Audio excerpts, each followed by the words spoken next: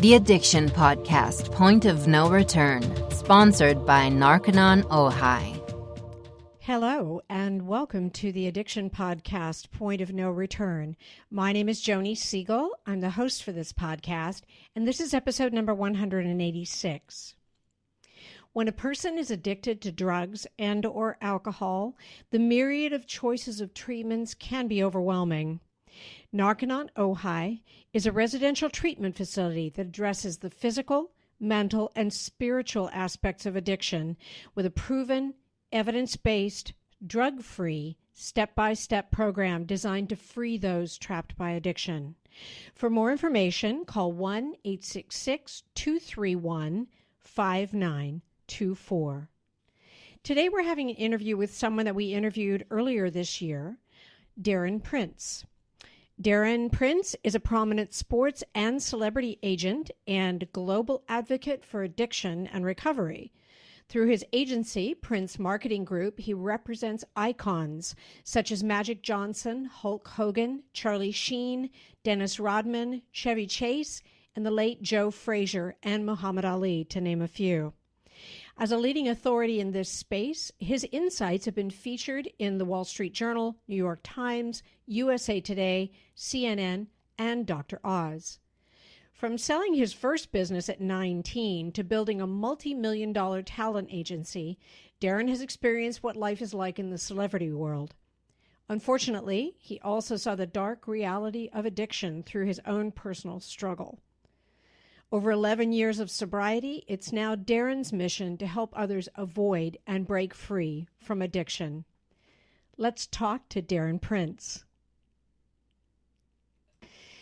Darren Prince, thank you so much for being willing to be on the podcast again and to share your story again. We know that stories such as yours they resonate with people, and I always figure if just one person listens to your story and decides to get clean or decides to help their loved one get clean, it's all worth it. That's what it's about, just one. And I'm sure we're going to get to one today. Absolutely. I agree. So take me back to the beginning and how you got started on your journey with drugs.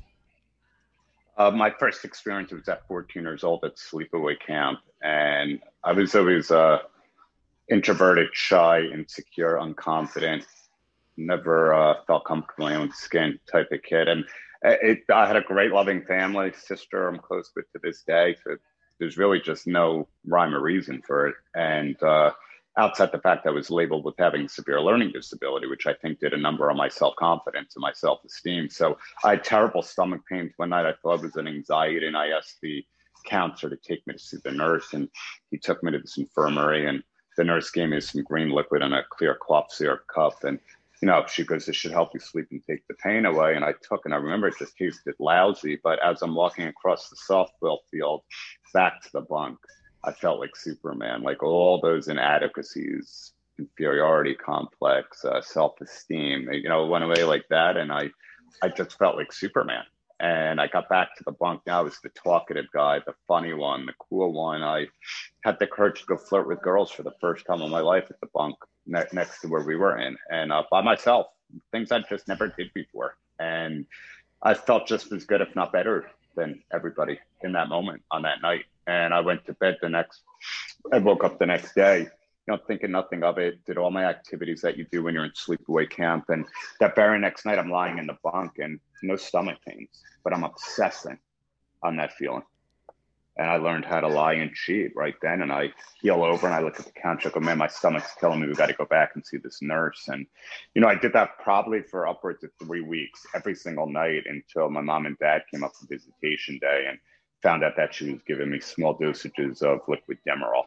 And, back then you're talking 1984, who knows how controlled it was or wasn't. But, when I do I've done so many speeches around the country, and during the Q&A, there's so many people, oh, that nurse, I can't believe it. I don't blame the nurse, because 6 months after that, I had my wisdom teeth removed. And not knowing what these white pills were, but I was in some pain that my mom gave me, that feeling came right back. And those were extra strength Vicodin. And after they were gone in 2 days, because I think mom only got 6 or 8 pills, that second night, I did the exact same thing. I'll go down, I'm holding my cheek, I put the crocodile tears on. I said, Ma, I think I have an infection. We got to go back to the dentist. And as a loving mother who wants to see their son or their child suffer, so she took me back. And I lied, conned, and cheated the dentist to give another prescription. I'm just on the phone all night calling my friends, and got to stay out of school. And that was the beginning of it for me. You know, it's interesting. You said that you give your talks and people say, oh, bad nurse, but she was likely told that liquid Demerol is for pain. And Yep. so you're complaining of stomach pain. What's she going to give you? Do you know? Yep. I don't see that as like a bad issue on the part of the nurse. I mean, one of the things we know in retrospect, especially as regards OxyContin, is that the pharmaceutical company lied about it and said it's not addictive. Do you know? Yeah. So doctors who prescribed it, they were believing the pharmaceutical company. Now, Darren, when you say you had learning disorders, and I got to tell you, I hate that kids get labeled. I hate the labeling of kids. I've seen this anti-labeling thing on like childhood is not a disease. And I always go, yeah, exactly. So were you ever prescribed drugs with your learning disability? In my early 20s, I was given Adderall for ADD. But I was always put in small classrooms, special ed. And I think that kind of made me feel less than, who knows if things would have been different. I don't think they would have been. I don't want them to be different because I've never been in a better place in my life, and everything worked out perfectly and flawlessly the way my God wanted to do so. But you hear all the time, it's hereditary, this and that. And, I'm such not a controversial person, but Jay Shetty's a good friend of mine. He put up a post about something like that. I sided with him that, Dr. Drew is a good friend, and I don't believe it. Do I think the likelihood if you grow up in a household with drugs and alcohol? Yeah, of course. I mean, you're probably 10, 20 times more likely to maybe gravitate it. But how come I have 4 or 5 serious good friends that I've known I just turned 50 for 35, 40 years that grew up in that exact same environment that just don't drink and have never tried a drug in their life. I think it's a personality disorder. It's something within us. Some who have the courage to speak up about feeling different, to go down that road. And then people like me that kept it inside and acted as if for so long because I just love the feeling. Yeah.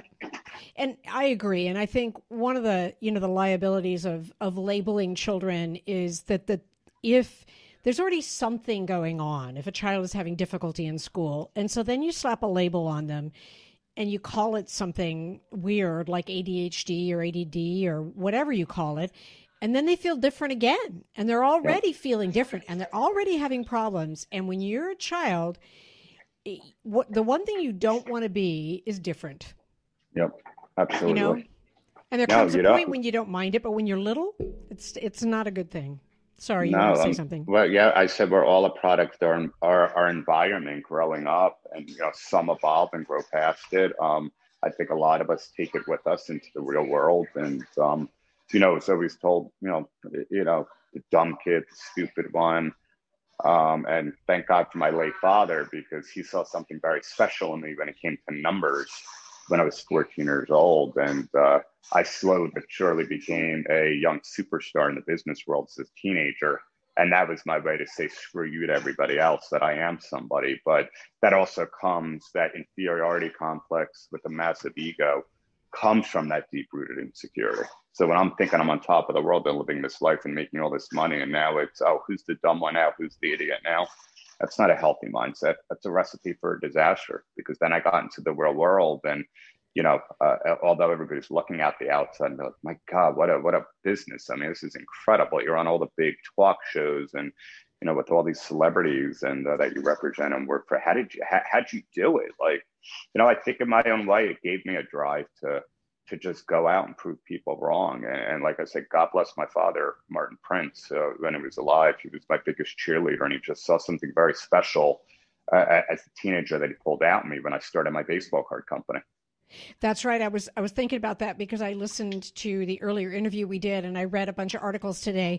And how old were you when you started your baseball card business? How old were you? I was 14, and I was always a late bloomer with a woman, as you call it. I made up for it later in life. It wasn't something I was interested in. I mean, every kid wanted to date at 13, 14, 15, have all the illegal house parties with some beer and wine coolers. And, when their parents weren't home, and they would call me to come hang out and stop playing with your stupid baseball cards. But I had this imaginary business in my brain. And when all my friends thought they were corny and not popular anymore, I had 3 different jobs. I was squeezing orange juice at a supermarket called King's. I worked in the stock room at a sneaker store called Mastro's. I was a busboy at a restaurant called Don's in town in Livingston, New Jersey.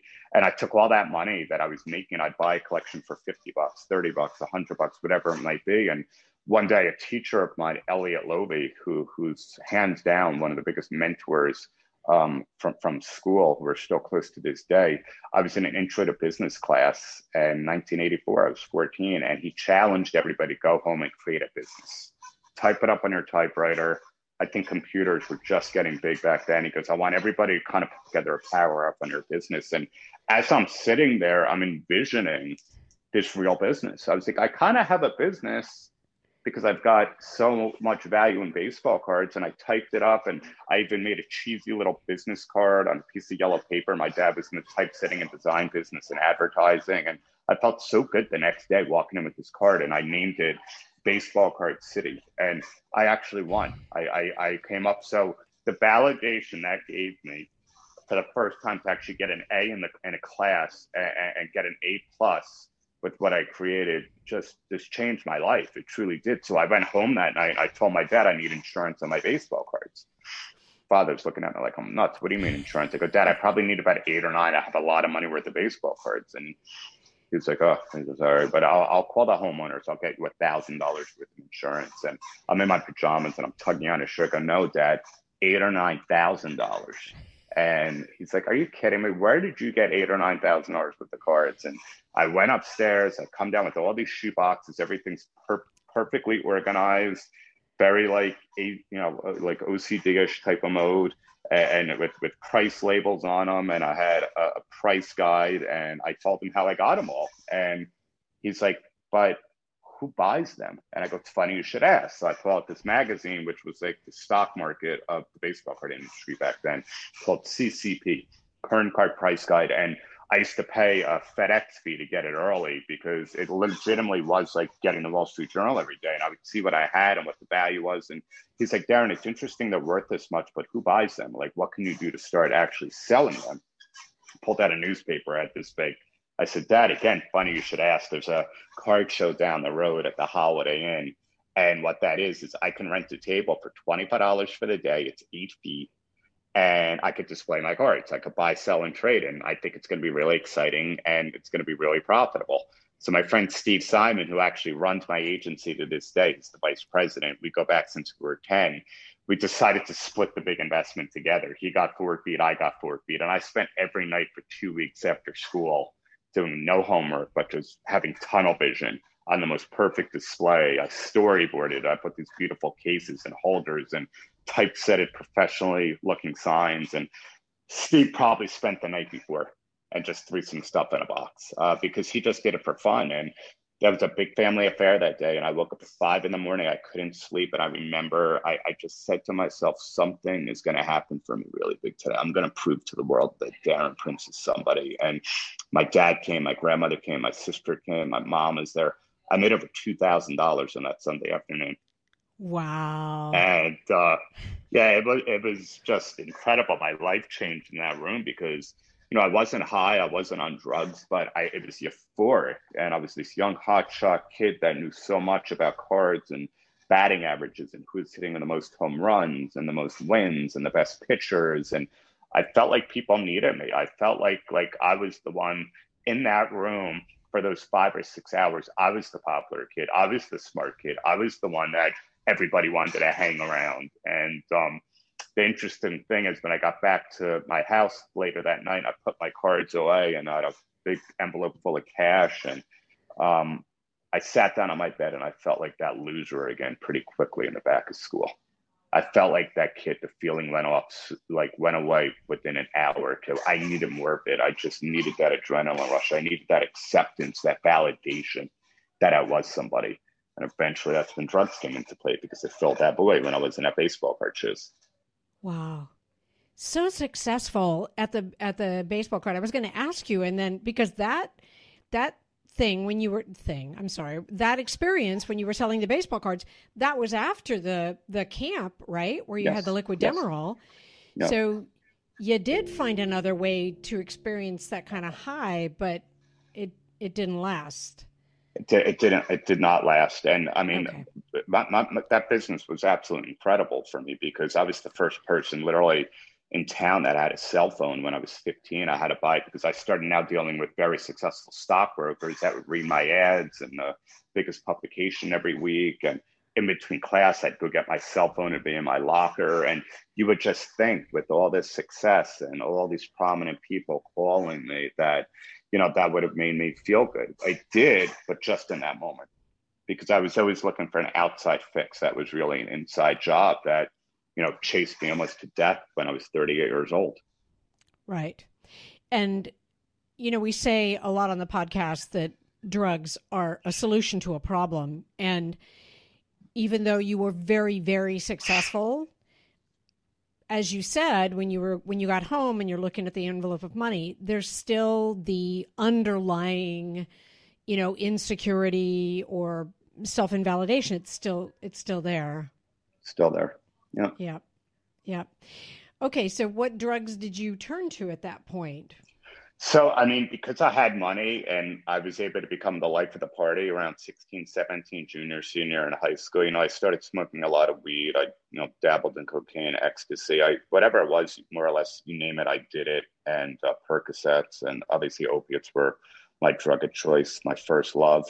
And there was no legal repercussions. I was really on top of the world. I mean, I smoked weed first thing in the morning and my thought process was going. I was always so fascinated by Walt Disney, who created Disney World high on LSD. And I thought I was going to do that in the baseball card business. And my dad knew that I was partying a little bit too much. And he would always tell me, you're not getting your creativity from that. You've got the creativity. He goes, you're just so unhappy with yourself because you're doing this too much. And one day, hopefully you realize it before it's too late. And that took me until I was 38 to realize everything he was saying was the truth. But 21 years old, it all came crashing down because I got arrested 4 times in 6 months with drug possession, not for distribution. Obviously, it was for personal use and to give out to my friends because I wanted the acceptance of everybody to hang around me. And I was put into a drug treatment outpatient program for a year. And within a week to go, I got notified that I was good to go. The judge was, basically removing the probation period. So I was pumped. What do you do? I called my friend Dave and I said, hey man, let's go to the city and celebrate. And, we had these mind eraser shots. And on the way into the city, we took a handful of Xanax and, our minds were clearly erased between the beers and the mind eraser shots. And next thing I know, I wake up in a hospital and Dave fell asleep behind the wheel heading back from New York City. His car went into a ditch. My face went into the windshield. I had 90 stitches, a concussion. I was a mess. And, to open my eyes in the ICU, and the first 2 people I see are my mom and my dad, who know that they can't help their baby boy, and see the look on their face and the tears that he's got all this success. He just got done with this program 5 days ago. And now look at him. And not thinking I had a problem. Right. Wow. What a heartbreak for your mom and dad. Having 2 boys, I can only imagine what that would be like. And that wasn't your wake-up call, was it? No, it wasn't, because it was bad timing with the police. I shouldn't have been caught. Dave shouldn't have been driving. It just every excuse in the world. And, there was no more legal problems related to drugs or alcohol or substances. But, then I just took the business from the baseball cards to autograph signings with athletes and celebrities. And then I sold both those companies in different years. And I started the agency Prince Marketing Group with Magic Johnson as my first client. And now I think I have it all together. I'm 24 years old, the most beautiful woman, all the success, everybody wants my life, all that ego, which comes from that brokenness that I never addressed.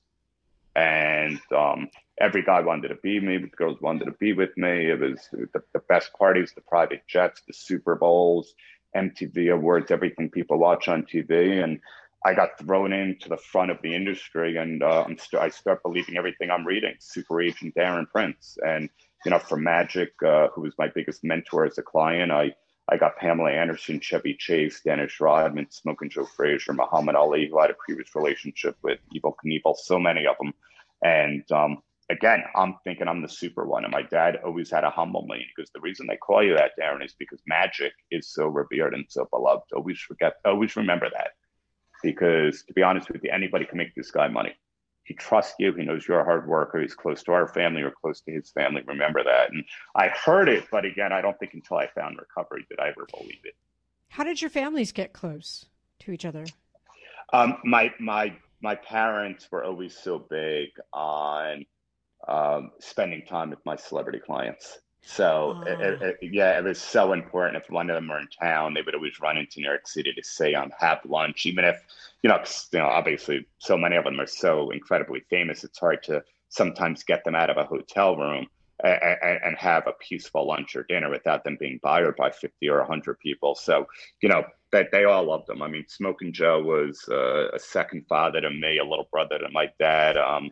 My one and only time I got married, Magic flew in with Cookie, and Joe Frazier was there, Dennis Rodman. It was a pretty amazing event. And Dennis would call my dad from North Korea a couple times when he was alive. I mean, just to tell him that he's doing good out there. And my dad's 80th birthday was the year before he passed. I remember I had Hulk Hogan, Magic, and Dennis all call him at his surprise birthday party. And it just means a lot, because we get the privilege and the honor of knowing the real them. It's not about, their global fame and what they've meant to the world. It's what they've meant to us in the Prince family, and especially me, how so many of them have given me the ability to change my life and take care of so many people because of the success we've had at Prince Marketing Group. Wow. You are listening to the Addiction Podcast, Point of No Return. For more information on the podcast, or to reach out if you have a story you would like to share with us, go to our Facebook page by the same name, or you can email us at theaddictionpodcast@yahoo.com, or go to our website, theaddictionpodcast.com, or call us at 727-314-7080. And please remember to subscribe to our podcast wherever you listen to podcasts, and give us a 5-star review. For more information on our sponsor, Narconon Ojai, visit their website at narcononohai.org. That's NARCONONOJAI.org. Or call 1-866-231-5924. That's 1-866-231-5924. Sometimes, the hardest thing about getting someone into recovery is getting them to agree to treatment. Bobby Newman, a certified drug counselor with 30 years experience and an over 85% success rate as an interventionist, has created a series of 12 videos that you can use right now to learn every step to get your loved one to agree to treatment. Call 1-833-918-0008 today and say the word podcast to get a 10% discount. Or go to newmaninterventions.com and type in the word podcast for a 10% discount. This service comes with a free 1-hour consultation with Bobby. I think that this is obviously not a podcast about your marketing group, but I think probably from what you're telling me, one of the reasons that you are as successful as you are is because you have a personal relationship with these people. They're not just clients. They're not just money, paychecks. Yep. They're not, yeah. And I think that makes a huge difference in any business, but I can see it with your family. And what a great story about your dad's 80th. That's very cool. Yeah. But I'll tell you if that there is a correlation with the business to my addiction because I've always had this obsessive psychotic drive. Always. When things get tough in business, I always find my way out. We reinvented the company with another company, Prince Digital Group, during this pandemic. So I have an additional extension. And that's still very parallel to the way I use drugs. You know, get what I want when I want it, have to have it when I have to have it. Now I've just found in recovery healthier ways to just have that drive and evolve and always do more and loving when adversity happens because Hulk Hogan and I spoke an hour ago and, he's got some physical ailments and I say it all the time, adversity reveals your character. So if you're out there struggling with drugs, alcohol, substances, doesn't matter what walk of life you come from or what success you have professionally or don't have, it's about understanding that the real power and the real courage is asking for the help and just shift that crazy drive into something healthy. Once you get that foundation, once you surround yourself with people in recovery, that they have what you want and you work through the 12 steps and you become spiritual, just put 100% into that. Blessings are going to happen when you're in recovery. Yep. There's nobody I don't know whose life got worse. And it might not immediately get better, but we get better. You know what I'm saying? Our thought process gets better. But why did you get clean? I mean, why come off drugs? You're super successful. You have all of these clients. Why, you've got some kind of a successful thing going. What was it that made you go, oh, I do have a problem. I do need to handle this? Well, I had an overdose and then in Las Vegas, but it was even more than that. I think at one point what was once living to use turned out to using to live. My superpowers were wearing off.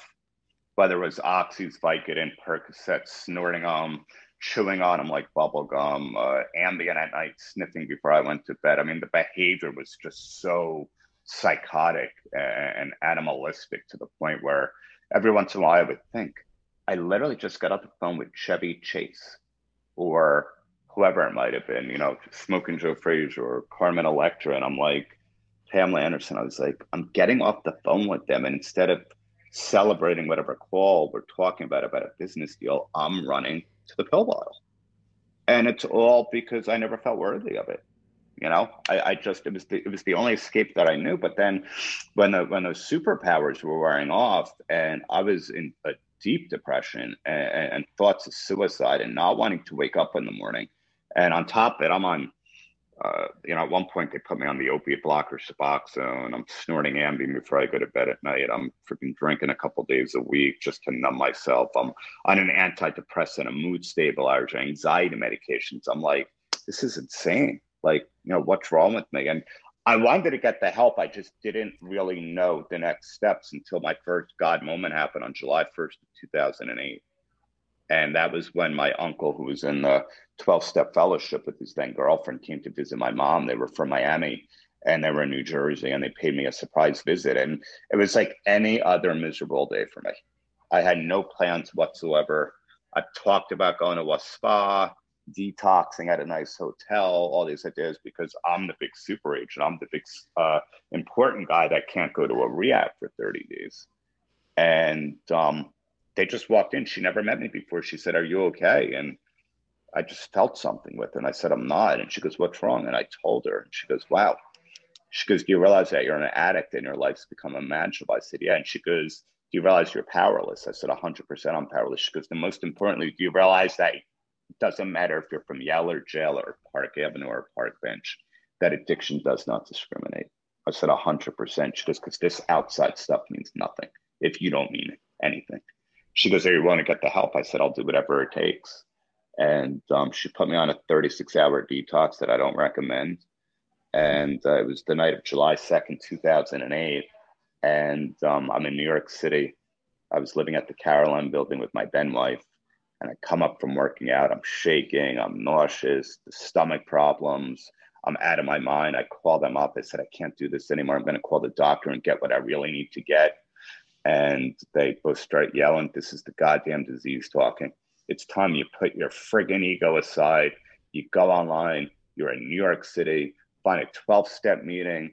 head over there and put your hands up and tell these people what's going on. I said, there's no freaking way. I've been to those dumb meetings. I can't identify with anybody. And I hung up the phone and I ran in the bathroom, and I was looking for these non-narcotic anxiety pills that she allowed me to take to help with the cravings. And out came 2 extra strength Vicodin. And, Simone, my ex-wife, and I, we swore we cleaned out all the medicine cabinets. And the fact that they were there in that moment seemed like a gift. It was, wow. Oh, thank God, exactly what I needed.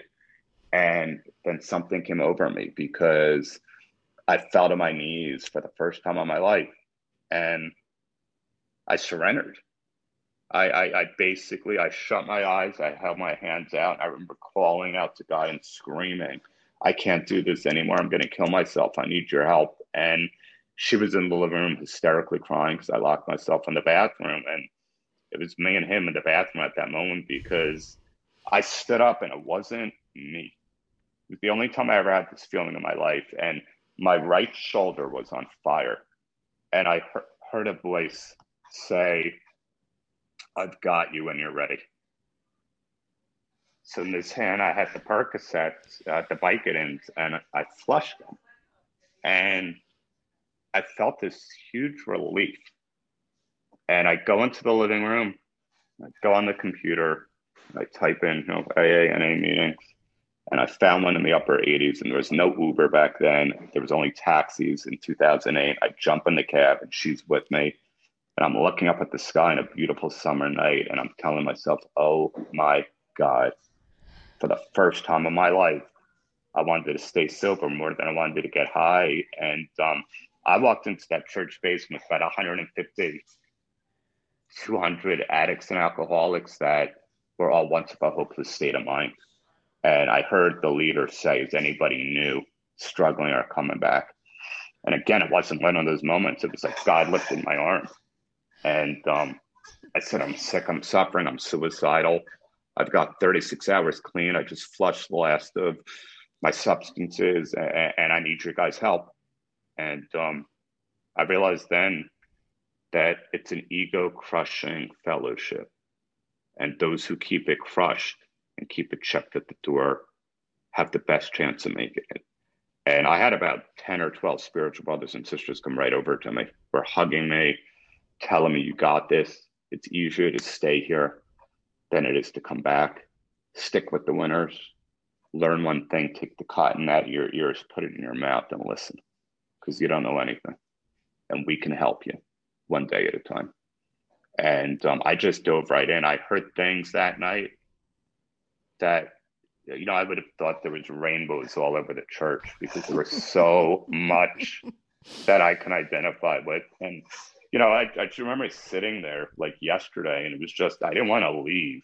I wanted to take this all in, because it felt like there was so much poison, literally leaving my body, and it was being replaced with like a whole new soul. And I just became obsessed. I heard 90 meetings in 90 days. I did it.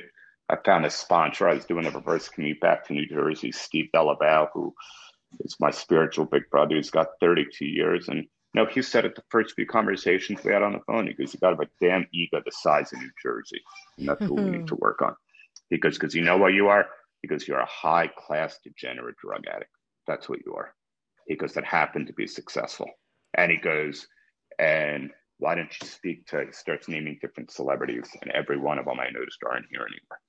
He goes, so you ain't crap, remember that.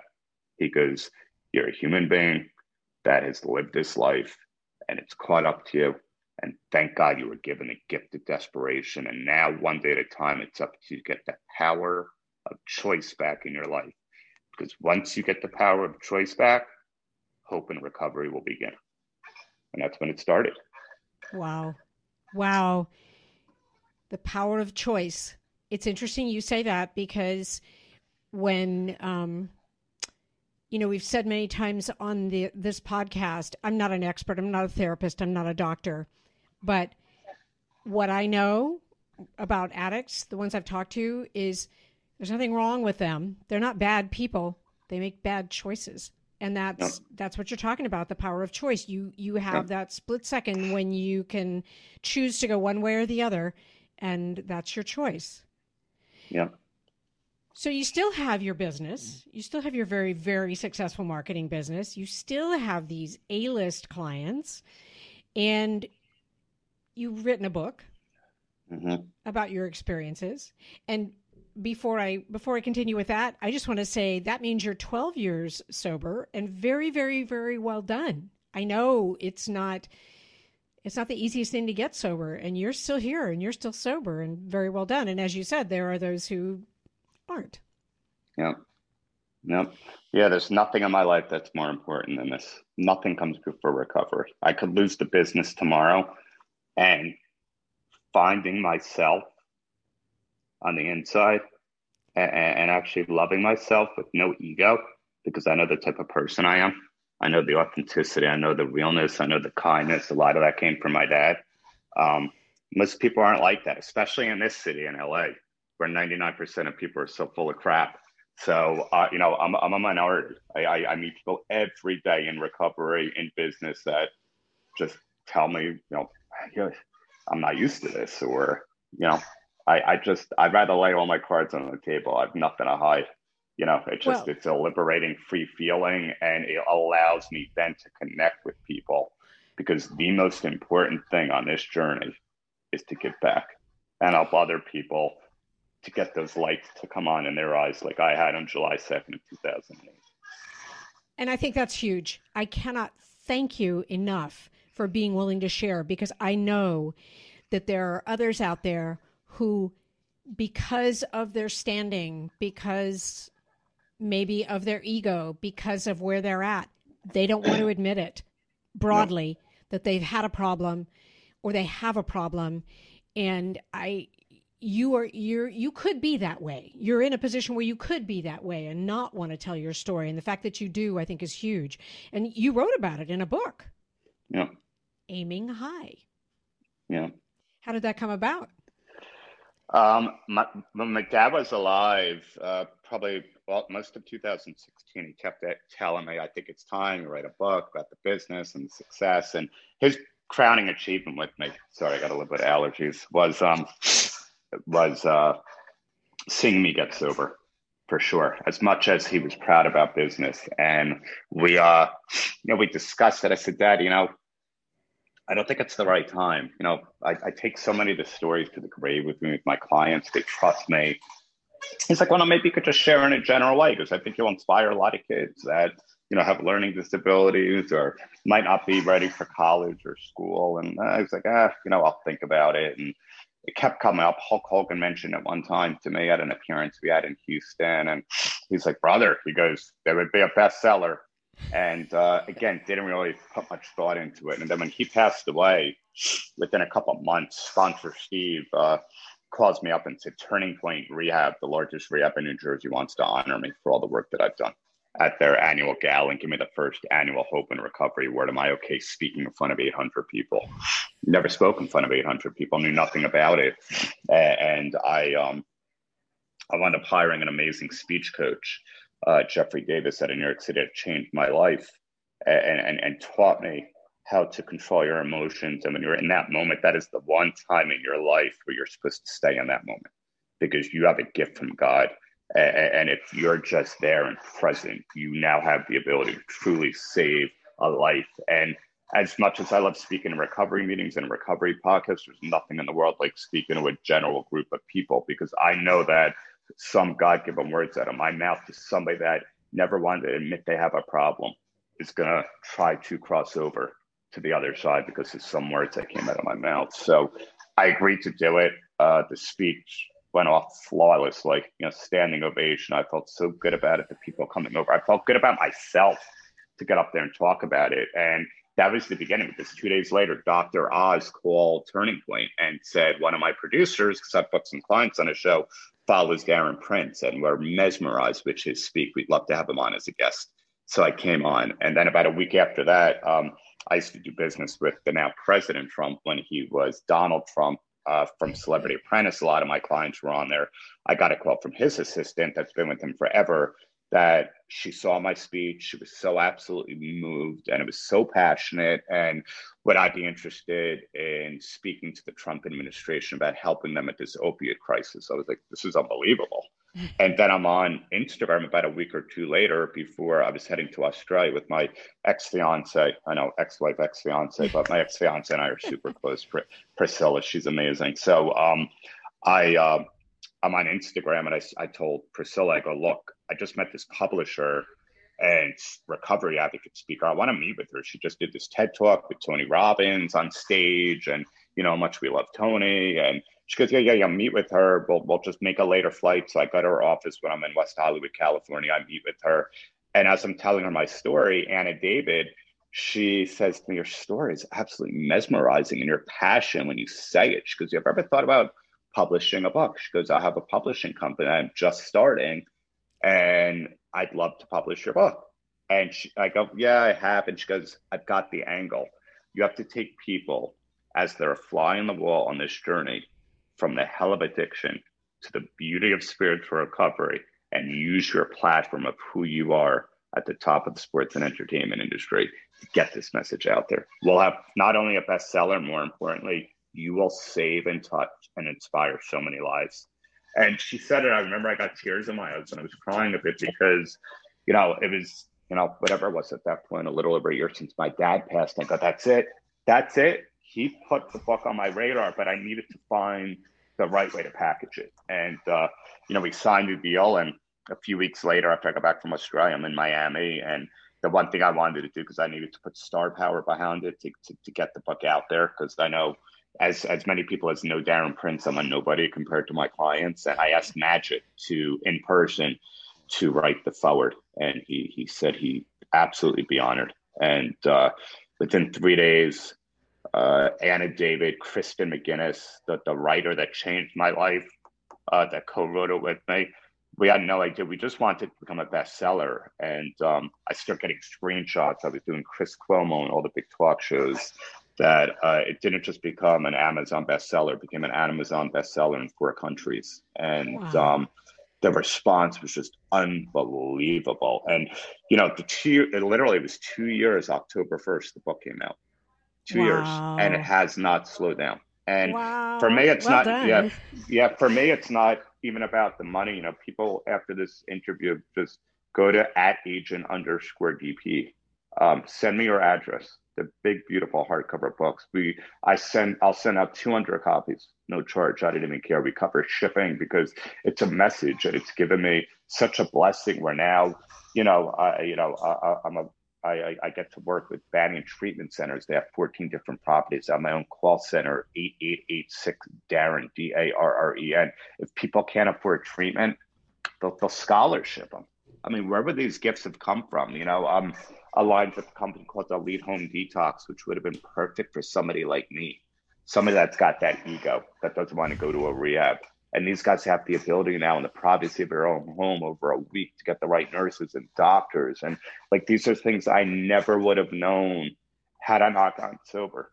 And, you know, I finally developed the self-esteem that I was lacking from doing esteemable acts. And 99% of that comes from recovery. It's got nothing to do with the celebrity world because, you know, the agent life is what I do. The recovery advocacy, that's who I am. That's me through and through. And to finally find sense of self through that is the greatest accomplishment of my entire life. And I do everything I can to protect it, especially during this pandemic where so many people could be negative. And I actually created even a better version of myself. That's awesome. It's just amazing. Just one last thing. You have a foundation. What does the foundation do? So the Aiming High Foundation, which I started at the end of last year, we provide financial support for people that need treatment, detox, mental health, wellness, and it's another blessing because how would I have ever thought about something like that? And I've got the ability again through my clients to host events, and we haven't done anything obviously since COVID, and to do fundraisers and charitable auctions. And I wanted to be in a position where I'm in an audience speaking to a group. I did 57 speeches last year. And when you have that Q&A, that Q&A is when the magic happens. And I know there's people that have mentioned they can't afford it. And I want to be like Darren, Oprah Winfrey, where I could put my hand up and say, young man or young woman, come over here, because I need you to get your suitcase packed or get your bag ready, because in my foundation, we're going to put you on a plane and send you to Banning, Turning Point, whatever the treatment center might be, to get you the help that you need so you can get the life that you deserve. That's just, greatest feeling in the world to be able to do that. Because I've been given a gift. I've found my soul on this journey. I found my purpose in life, and Prince Mark was never that purpose. That's a job. That's a career. This is my purpose. Yep. Wow. That's amazing. That's such an amazing story. Darren, I can't thank you enough for sharing your story with us. I know that, there people are going to listen to this podcast. They're going to watch this video, and it's going to resonate with them. A lot of them, I think. And I can't thank you enough for being willing to do it. Well, thanks for having me again. Absolutely. So excited to have Darren Prince on our podcast again. His story of addiction, but mostly his story of recovery, is such a spiritual one and such an amazing one. And anybody listening or watching can achieve that level of spirituality, recovery, and sobriety. You can do it. And there are so many resources available to you for help. If you have a loved one who's addicted and you don't know how to get them into treatment, one of our sponsors or one of our advertisers is Bobby Newman. He's an interventionist. You can reach out to our sponsor, Narconon Ojai. No commitment. They'll help you. They'll just answer your questions and help you. Their number is 866-231-5924. Or there's Learn to Cope. LearnToCope.org. If you can't figure out what you should do, just do something and take heart from Darren's story, okay? If he can come to the awareness that he came to and where he's at now, you can too. Your loved one can too. Reach out for help. Now is the time. Don't wait until after the holidays. Don't wait for anything. Do it now. We will talk to you again next week, and thank you so much for being with us. You have been listening to the Addiction Podcast, Point of No Return, sponsored by Narconon Ojai. For more information on Narconon Ojai, call 866-231-5924 or visit www.narcononojai.org. Narconon is a non-12-step rehabilitation program based on the works of L. Ron Hubbard.